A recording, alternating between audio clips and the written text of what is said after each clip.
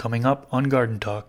But if you start throwing things into the mix and just kind of chucking pollen around and kind of getting away from the grand vision of what you actually enjoy and want to keep carrying on, that's when you're going to run into problems. If the purple thing is something that you wanted, then yes, that's something that I would try to take into consideration when I was looking for a male. But what a lot of people don't know is that pollen can be extremely volatile and it can become infertile very quickly. You're going to get a mix of your two favorites. You've now collided them together and you're going to get potentially the best of both worlds. I'm looking for things like fast flowering time, resistance to white powdered mildew, how well they can handle the cold, also how well they can handle the heat, because it's still going to get hot here too. If you can't eat the vegetable or whatever it is at the end because it's all filled with bugs or the plant was diseased and didn't finish it, then it basically isn't any good anyways.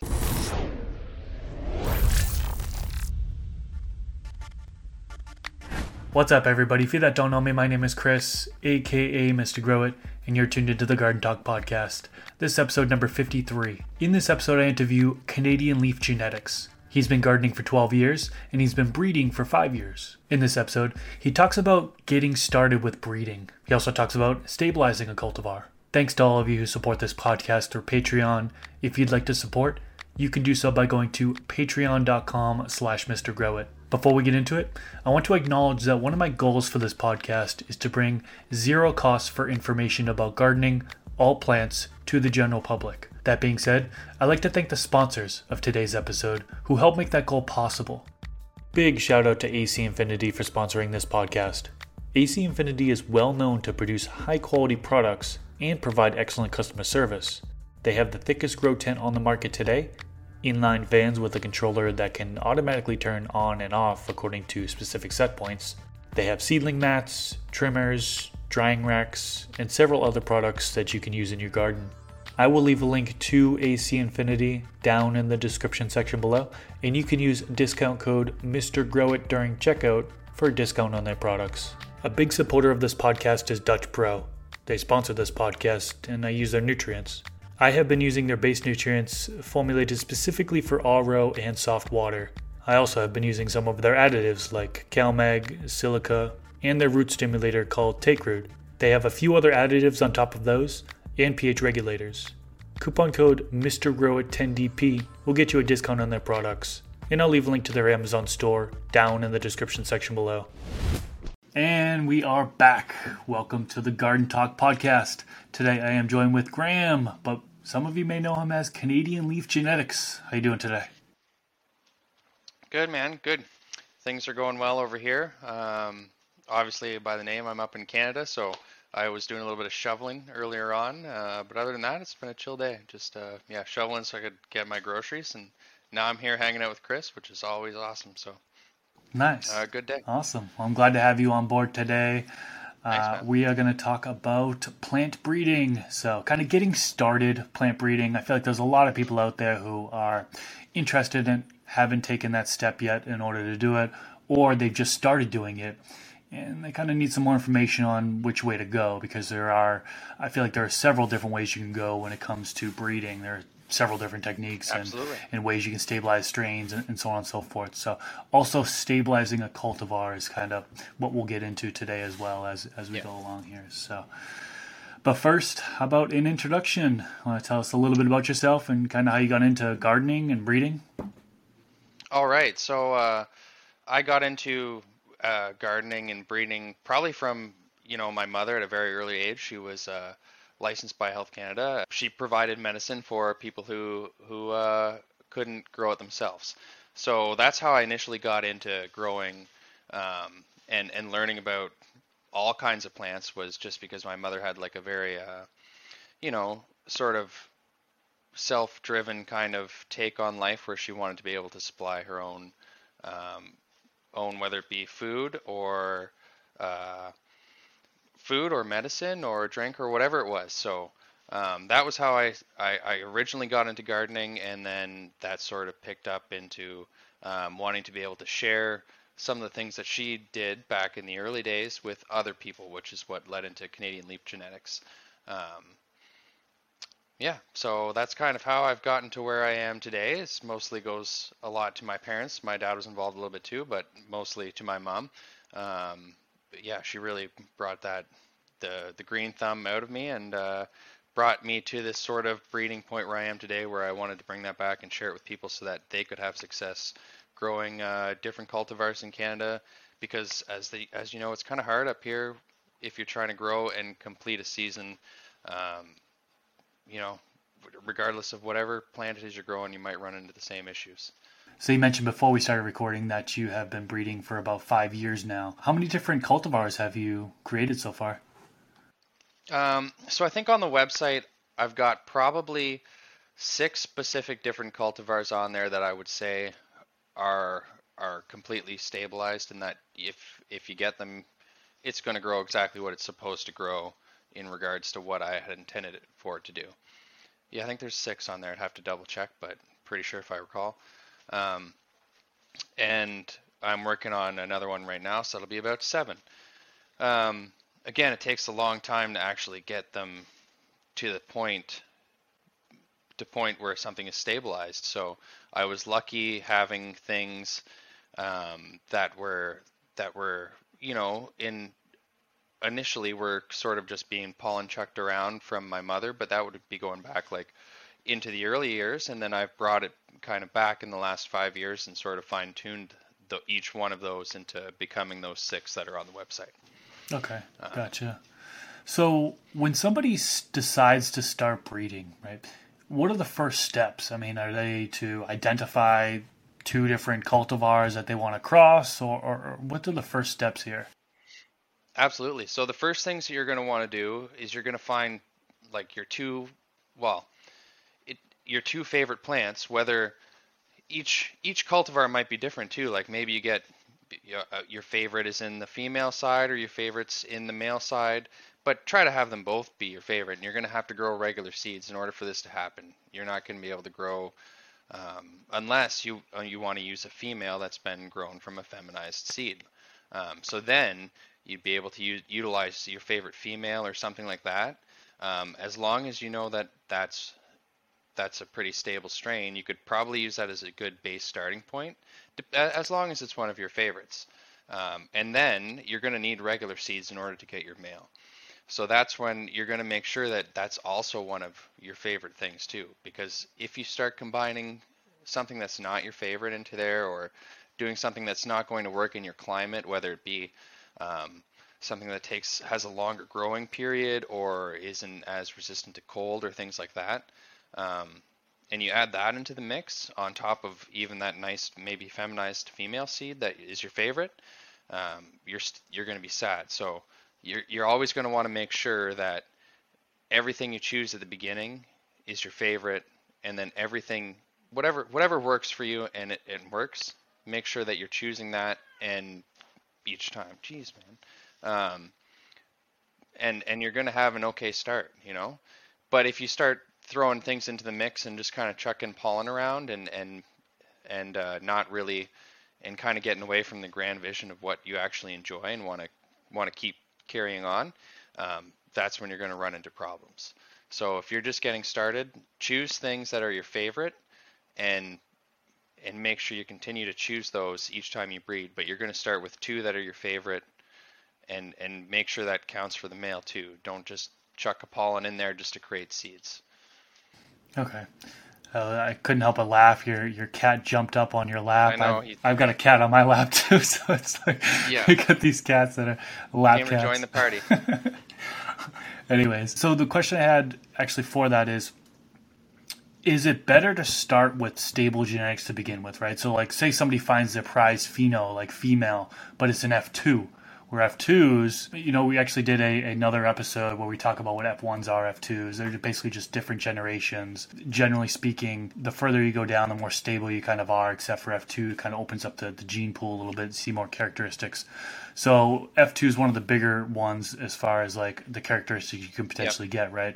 So if you start with an F2, is that going to be less, not as ideal compared to if you're starting with like an F4 or an F5, something that's more stable? Well, I guess it would depend on what trait it was that you were looking for and how important it was for you to have that specific trait carried on over. Because regardless of what you breed it with, unless you're breeding like filial, which is like breeding within the actual like lines of like the family genetics, like breeding kind of like brother and sister together. Um, as soon as you get outside of that, you're kind of starting all over again. So in some regard, like I don't know if that makes sense, It Chris. I does. don't It want to does. Yeah. get a little bit too confusing, but um, you know, like if you were to breed outside of the family lines again, yeah, you're just going to kind of start back over, and you've now created another F1 again, but it would, assuming that the male is outside. But the it's always important to start with stable genetics, regardless. So yes, for the first one, you always want to make sure you're using stable genetics and not, again, not kind of just chucking pollen around and making things work. Like make sure both plants are good and suit what you want to see further on down the line while you do your filial breeding to kind of um, really pull out those traits and solidify them. Okay, so what is meant by stable genetics? Like in terms of a particular stable genetics, like when it does exactly what you want it to. So it's if I wanted the plant to be purple and grow 1 foot tall each time and have a specific sort of flowering thing, and a specific terpene profile and things like that, that would be a stable genetic, assuming that it did that 100% or very close to 100% of the time. I would say that it's pretty stable if it's getting like 90% of the time. It's cool if you get a funny one in there that still represents the plant in the same way, like the genetics are supposed to, but maybe slightly different. But yeah, stable genetics should be something that's 100% or very close to 100% and replicates the same thing, almost like a clone. Okay, Yeah. so they have their two cultivars, right? They got their two cultivars that Yep. they want to cross. Okay. And Yeah, let's say for this example, you have the male and the female of two different cultivars, right, Yep. Chris? Yep. Two different Yep. cultivars you want to Yep. cross. Now, oftentimes they're going to first pheno hunt, right? So maybe they're planting a batch of seeds, 10 pack, 20 pack, whatever the amount of seeds they're going to plant. Then they're hunting through looking for those traits from that cultivar that they want to then pass on to the kind of this new hybrid, right? This because you have two different cultivars that you're crossing. Yes. The end result would be a hybrid. What do you look for in female plants? We'll start with that. Kind of what are the characteristics that you're looking for in order to kind of see if that's something, a keeper that you want to breed with? I know it's subjective. It goes by breeder to breeder. So for you, what would you say you kind of look for in female plants? Right. So for me specifically, again, this is something that would come back to whether or not that particular cultivar is stable or not, right? Too, when you're looking in it, because you'd be able to see like, oh, all of it's looking the same. This obviously I'm working with something that's good, and if I put this with another stable, something else is they're going to combine, and I'm going to have to work with that in the future, and hopefully both of them are good. So when it's me looking for it in particular, and I'm working with genetics that need to be resistant to frost, I need them to finish probably at least by October 1st. So you're looking at a shorter growing period than most people would have. So I'm looking for things like fast flowering time. I'm looking for things like resistance to white powdered mildew, how well they can handle the cold, also how well they can handle the heat, because it's still going to get hot here too. So those are some things I can replicate, but also a lot of that comes with testing them outside as well. So both things have to happen, and that's also a way that you're going to find whether or not your genetics are stable and working in environments if you get a similar result growing inside and outside. But those are some of the things that I look for, is definitely short flowering time, resistance to cold, white powdered mildew, resistance to insects. And then after that, I look at potency and things like terpene profile and everything else, because if you can't eat the vegetable or whatever it is at the end because it's all filled with bugs, or the plant was diseased and didn't finish it, then it basically isn't any good anyway. So Yeah, all of those things come second to me, but they still have to be top of the line. So when you're growing out the females, are you cloning them prior to flipping to flower, and then completing the female grow? You have your clones on the side, and then you're picking one, and then you're keeping that clone that you had, or are you growing them out, then monster cropping to bring it back into the veg stage at the end of flower? So I actually do neither of those things. I actually, when I'm doing my breeding, I breed filial and I'll put two of them together, two of my favorites, and then I'll work through those lines um, to create the stable genetics. I don't usually ever do any cloning or monster cropping or things like that, not because I'm against it for any reason, but I like to start from each seed because I want to make sure that each seed is when it's going to be the same whenever somebody else grows it. So I need to test the stability that way. But in terms of breeding as well, yeah, I always start from a seed and grow it and make sure it fits all the categories that I want it to. And then I'll also grow my male, and I'll have this growing at the same time so that I can determine flowering times and things like that between both of them, both male and female, so that I can see if that they're doing the same things that I want, so that whenever I breed those together, it's going to result in something similar down the line, as well as combining traits together that might be different but also work together. So as the females are growing, you have a male growing alongside, and you're pollinating them Correct. during that grow. Okay. Correct. And then you're growing them all out, you're smoking them, and then you're picking your keeper from there, and then those you'll have seeds already available for your keeper, right? Correct. Okay, that makes sense. Yeah. And generally, like when I'm like when you're starting with a stable genetics, usually you've already grown a few to know that that's something you enjoy, right? Like that's the main thing you want to do before anybody ever decides like, oh, I'm going to breed this one and I'm going to breed this one. If you haven't even grown it before, you shouldn't even do it at all, because you need to do that first. So grow a bunch first, and then find out that that okay, in this cultivar, in this particular one, it has things that I like. So you can go ahead and grow that, because when this is going to lead into probably something we're going to talk about later, I'm sure, in this video, Chris, which is when is a good time to pollinate your female plant, and when is a good time to harvest your seeds afterwards, and how to get the best result in that. But yeah, so that's part of the reason why I do it that way too, so that they're at a particular stage of growth, both of them, so that I can visually see how the male's growing and how the female's growing. And usually I know how this plant works, and in this particular cultivar, which you all should know if you're going to get into this, because you're going to want to try to grow it to make sure that it's what you want to do before you start, because you're not going to be able to smoke whenever you breed it, is what we're going to get into talking about later on, pretty much. So you're going to waste a whole plant and two plants, in fact, depending on how you do it, because you're not going to be able to smoke the pollinated female, because there's going to be way too much seed depending on how you do it. Gotcha. Okay, so flipping over to the male plants side of things, right? So, like you mentioned that you're combining the two. I'm assuming you're planting them all at once, right? You're planting all these seeds. You're gonna have your males and you're gonna have your females. Correct. What do you look for in male plants for selection? So, in male plants is much the same, but it's harder to. This is again where you're not guessing, but you're going to have a little bit of a less chance to determine, for example, like terpene profile, or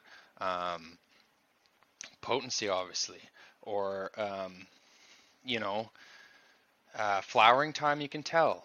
Like that's the kind of difference I mean, because you can watch the plant grow, obviously, but you're not going to be able to smoke it. It's not going to have the same smell that you're going to get from a female that's produced the resin and anyways, you guys get where I'm going with this. So what I look for when I'm doing it is still the same way the flowering structure is, how close those node spacing is together. Like if this is your plant, right, and each knuckle is where a new flower is going to begin, like how small is that space? Am I going to get tight branching flowers, or am I going to get flowers that are spaced far apart?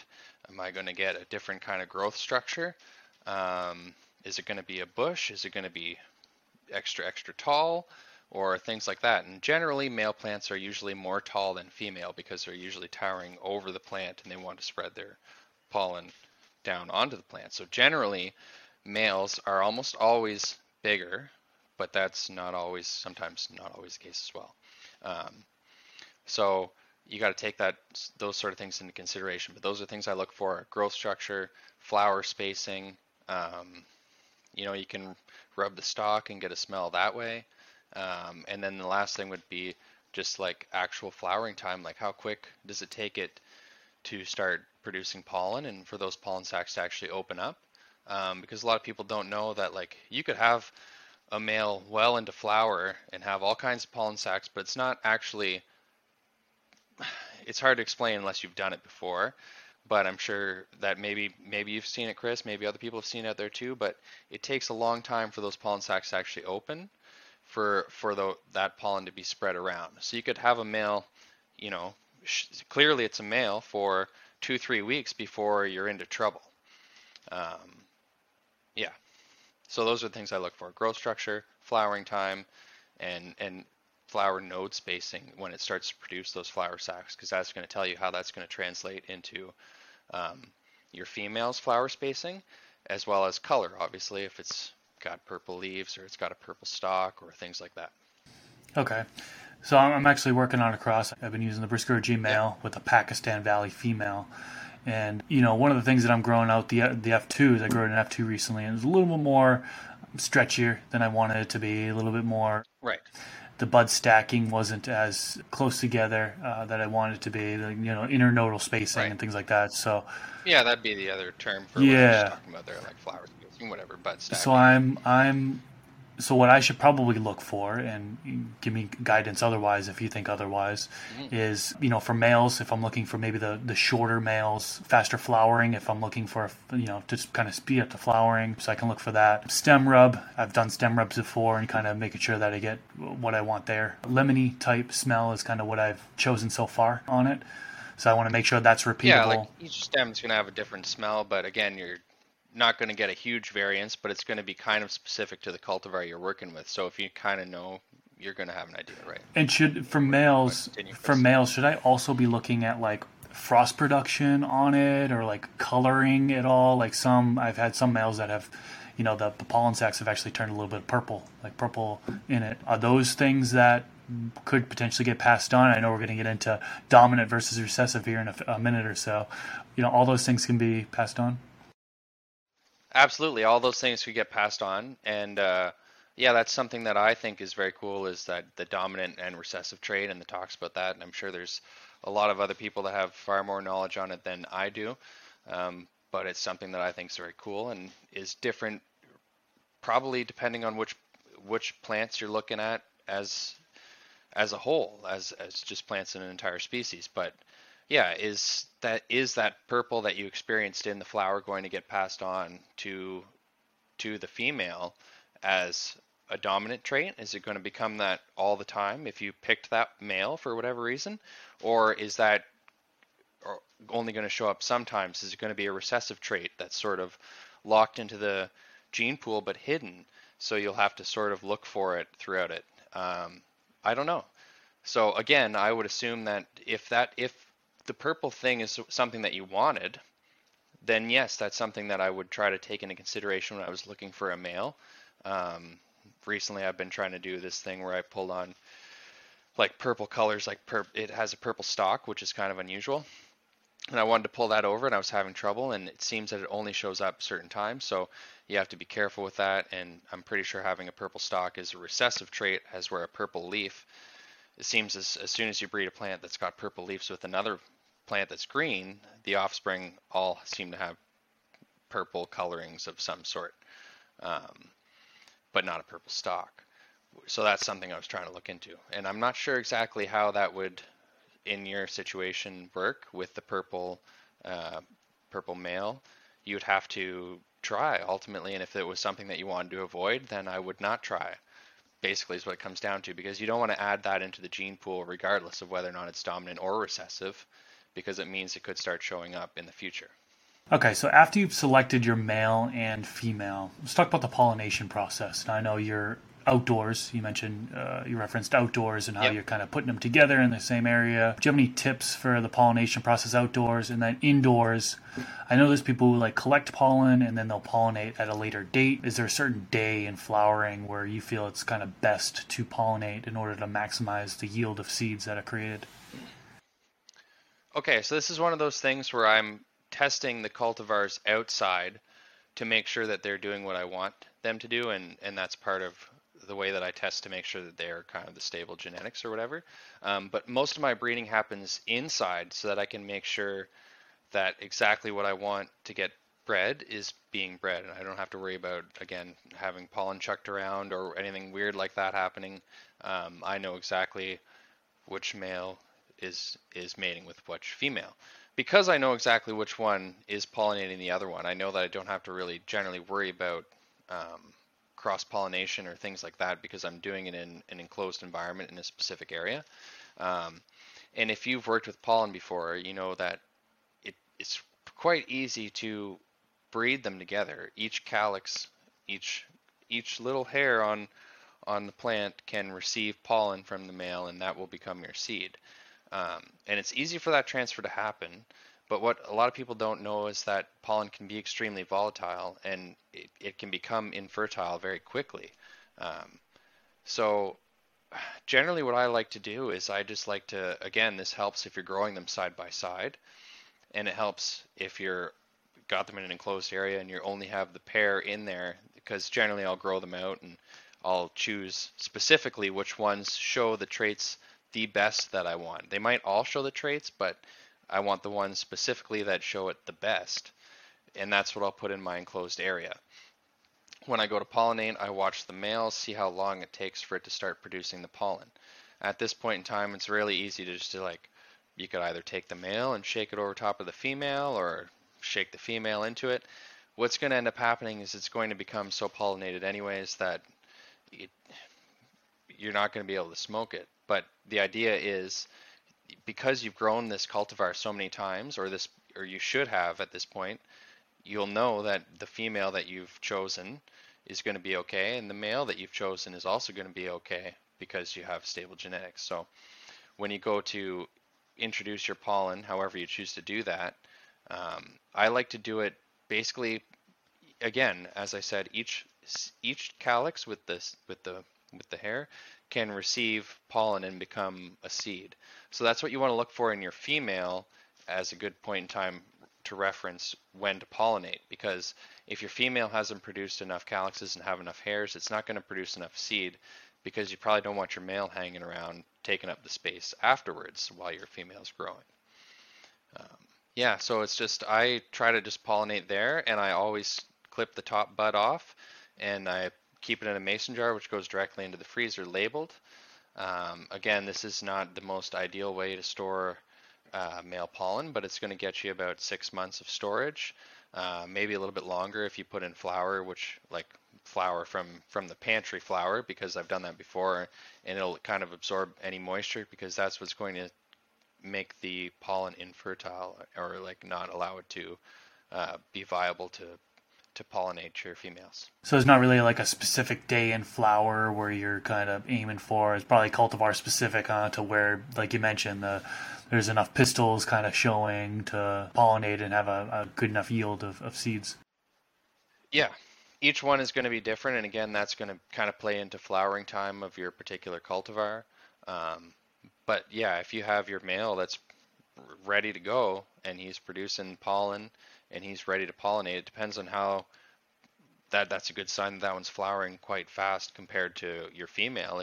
If it's not covered in, doesn't have enough hairs to receive the pollen in order to create enough. It depends on if you want 10 or 100 seeds, right, or 1,000 seeds.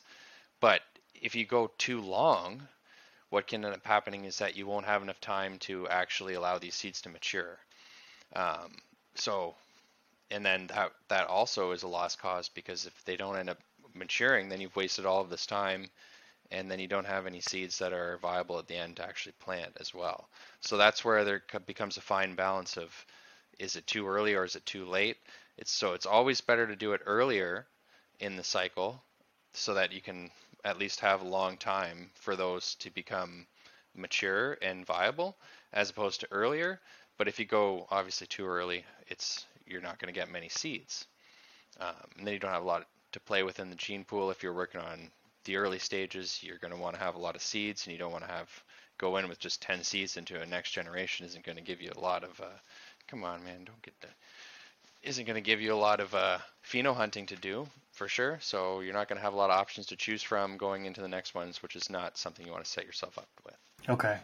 So you've pollinated your female. How long when should you harvest the plant in order to maximize the amount of yield you get of seeds, right? I mean, I know you don't typically smoke the plants that you pollinated and stuff like that. So you just let the plant go 9, 10, 11 weeks, like further than you typically would, so you can kind of make sure that the seeds are developed enough? Absolutely. So like we just talked about, I kind of like to hit that sweet spot where I know I'm going to get quite a large amount of seeds, depending on what stage of the process I'm in, whether it's creating a lot to be able to bring this cultivar to the public, or am I just trying to create like a small amount, like 500, so that I can work through those 500 and pull out the traits that I want to create the next generation as I'm working to create it more stable. So if I'm trying to bring in more seeds, I'll just wait a little bit longer so that it has more hairs and the flowers has just become a little bit more developed.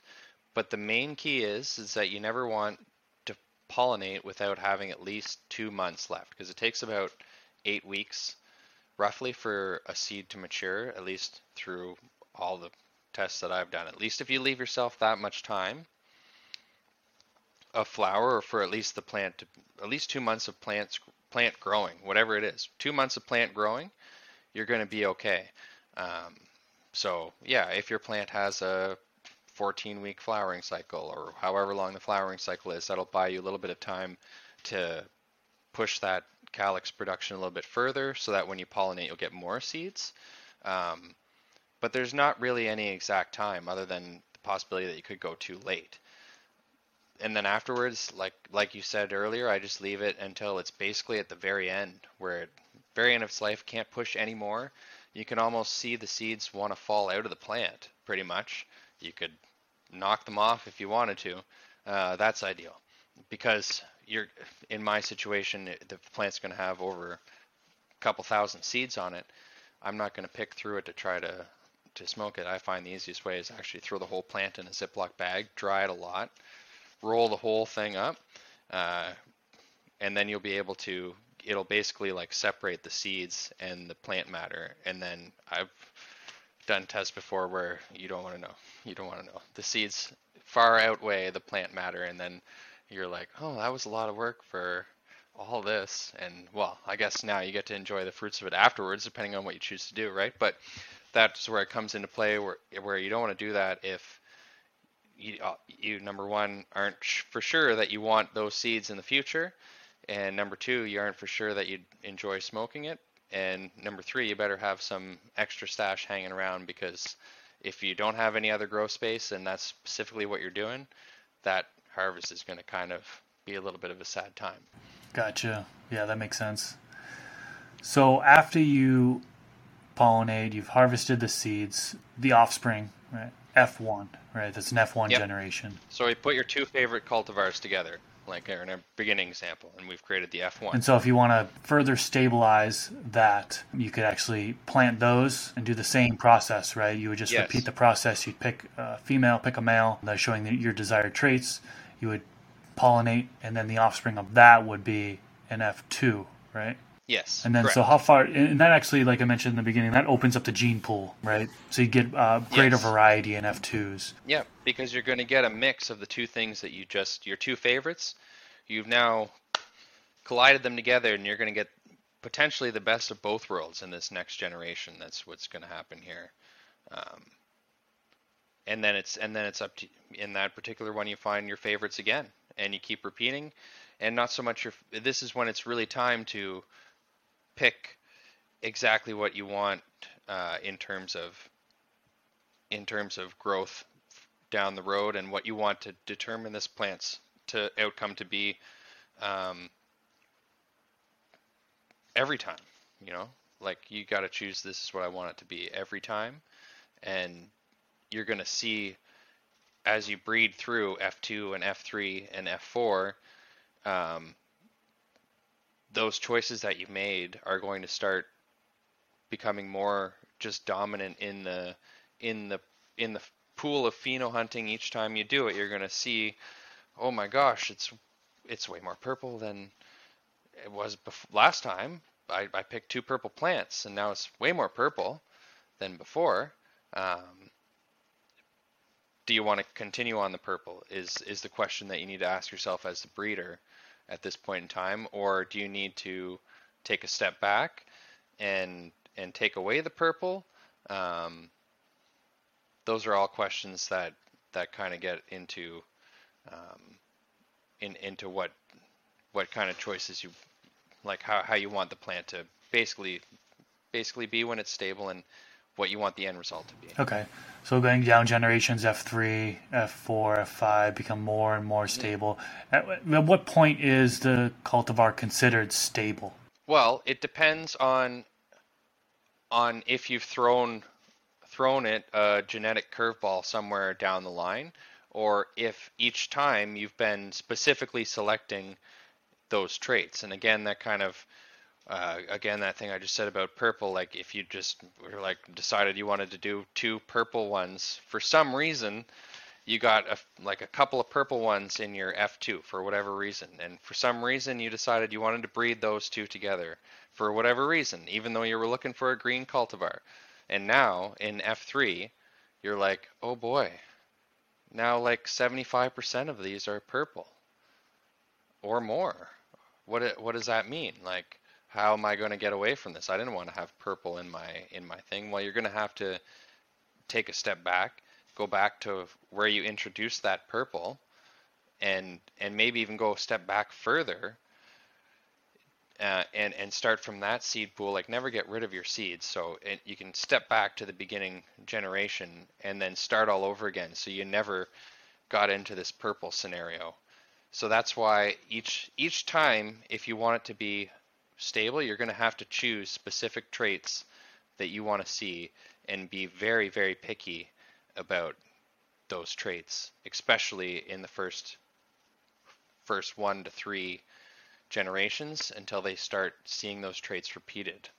And when you start seeing them repeated a little bit more, you can kind of relax and then kind of fine tune that into maybe 1 or 2 more things that you want to see specific changes happen. Whether it's you want the plant to be a little bit bigger, okay, well, pick one that has everything in it.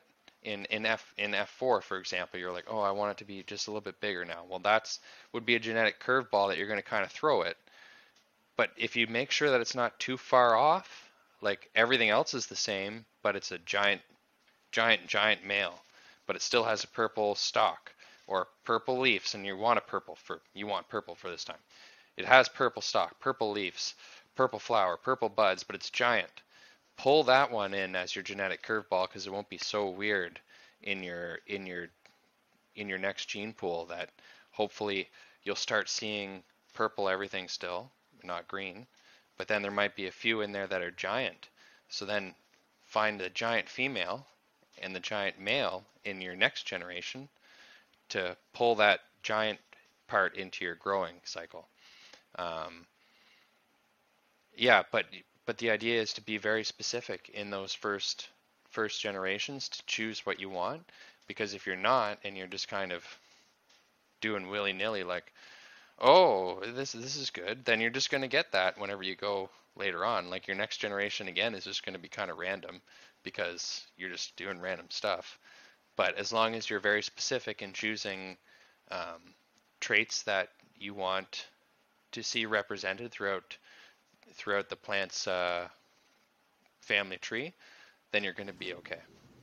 That's my 2 cents on that. Like, as long as you continue to choose traits that are what you chose at the beginning, it's going to keep dominantly representing those Could you traits. consider an F3 stable, or no, that's too soon? F3 is a little bit too soon. I think it's F4 for me when you really start to see the fruits of your labor, so to speak, come in from the past choices that you've made. Um, and then again, but that's also a point where things could get screwed up, where you could throw out that genetic sort of curveball, and then you're kind of back into a spot where it's like that one was too different for whatever reason. I don't know why, because again, things could be a little bit different in F3 or F4. You might have one that just for some reason is a little bit different, just different enough that it screws things up for you. So then you might want to step back, which would bring you into back crossing if you want to pull in the original things you used because you're kind of far away. Um, you could do that as well, depending on on how far off you've done genetic manipulation. Let's say um, you might want to go back. Gotcha. Okay. Let's talk about testing a little bit. So, oftentimes breeders will send off their seeds to a group of people, for Yep. testing prior to releasing the seeds to the public, right? How many people should be testing these genetics before releasing to the public? And do you have any kind of best practices? I know that, different cultivars are going to grow differently in different latitudes. Like, are you doing anything like that to where you're making sure it's shipped out different areas so people are growing it in different areas to kind of see what's going on? Absolutely. Yeah. Okay. So yeah, for us, absolutely, I try to ship stuff to the East Coast and stuff to the West Coast just to make sure, because they're entirely different growing environments. But I want to make sure that you get the same in this scenario. You want to make sure that I'm getting the same kind of. I want the plant to be purple. We're just going to keep going to this. I want the plant to be purple for whatever reason. But yeah, if I ship it to both sides, it better be purple. It better grow right, but it better be purple regardless of what spot it's in, because that shouldn't make a difference on the color of the plant, really.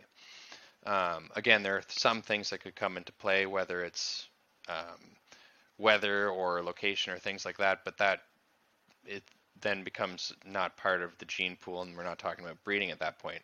I want the purple to be genetic part of the plant, not brought on by the weather or something like that, right?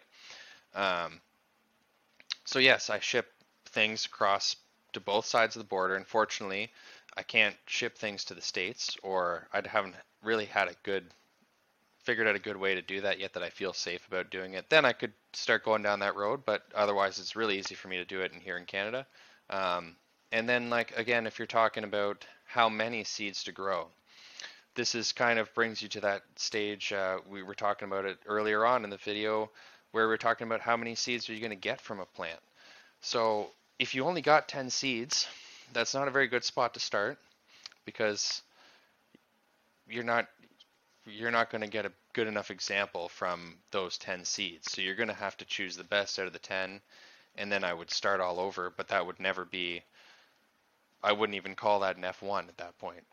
Even though it is, you have too little of amount of seeds to actually determine what genes or things could be found in the gene pool anyways. So let's say for this example you have 1,000 seeds. Let's say you have 1,000 seeds, you counted them. I've done it before. It's annoying. They probably make seed counter things, but I've counted it before. If you grow, I don't know, well, I guess if you grew 100 of them, then you would have grown 10% of the seed lot, right? And that would give you a good chance to see like a good display of what's going on within your gene pool. Even though it's only 10%, it's 100 seeds. It's going to give you a good idea of what's happening throughout the remainder of the seeds. I probably would go a little bit further to say if you did 150, 15%, depending on how how crazy you wanted to get with things. You could test maybe 200, do 20%. But I think the 10%, somewhere in the 100 to 200 range, is going to give you a good idea of what's going to happen with the rest of the seeds and what what is available in the gene pool anyways. Are you sending out to testers each generation? Are you doing F1s and then sending out testers, F2, sending out, or are you like finding what you want and then sending out at like F4, F5? Yes. Yeah. Like I'll do pretty much all the work, like let's say 90% of the testing, but the final amount of the testing is when I need to have that bulk amount of seeds grown that I can't do quite by myself, whether it's having 100 done at once of one thing so that I can make sure that it's good to go. It's not that I can't do it, but I have other things happening too at the same time that it's hard to do. To just do, as anyone would know, it's hard to just grow 100 of one thing.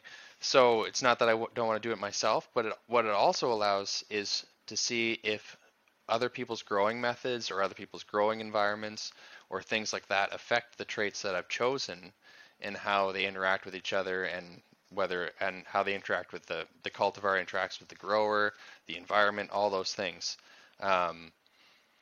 So no, I don't send out previous generations, but I send out the specific thing that I'm kind of, the one that I think is the one, when I fine-tuned it all the way, that's the one that I send out to kind of be mass tested at the time to make sure that it is the one, and then I can go, okay.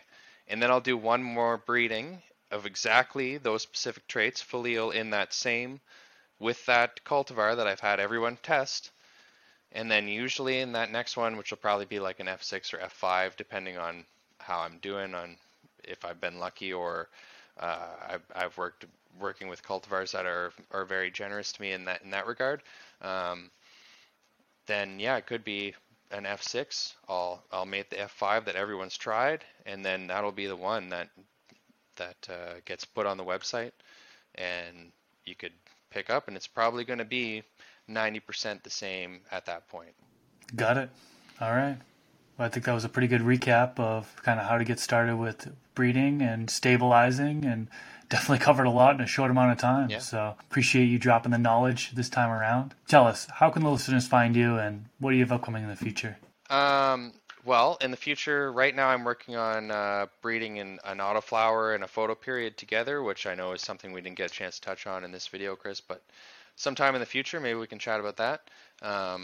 So that's what I'm working on right now. I'm probably at the 4th generation, and I'm just starting to see some autoflower traits come in, but I've also got some other cool things like trifoliate going on, which is kind of when you get an extra chromosome put in, but this is getting into like way extra breeding stuff, so maybe another time around. But in that meantime, I'm just working on that.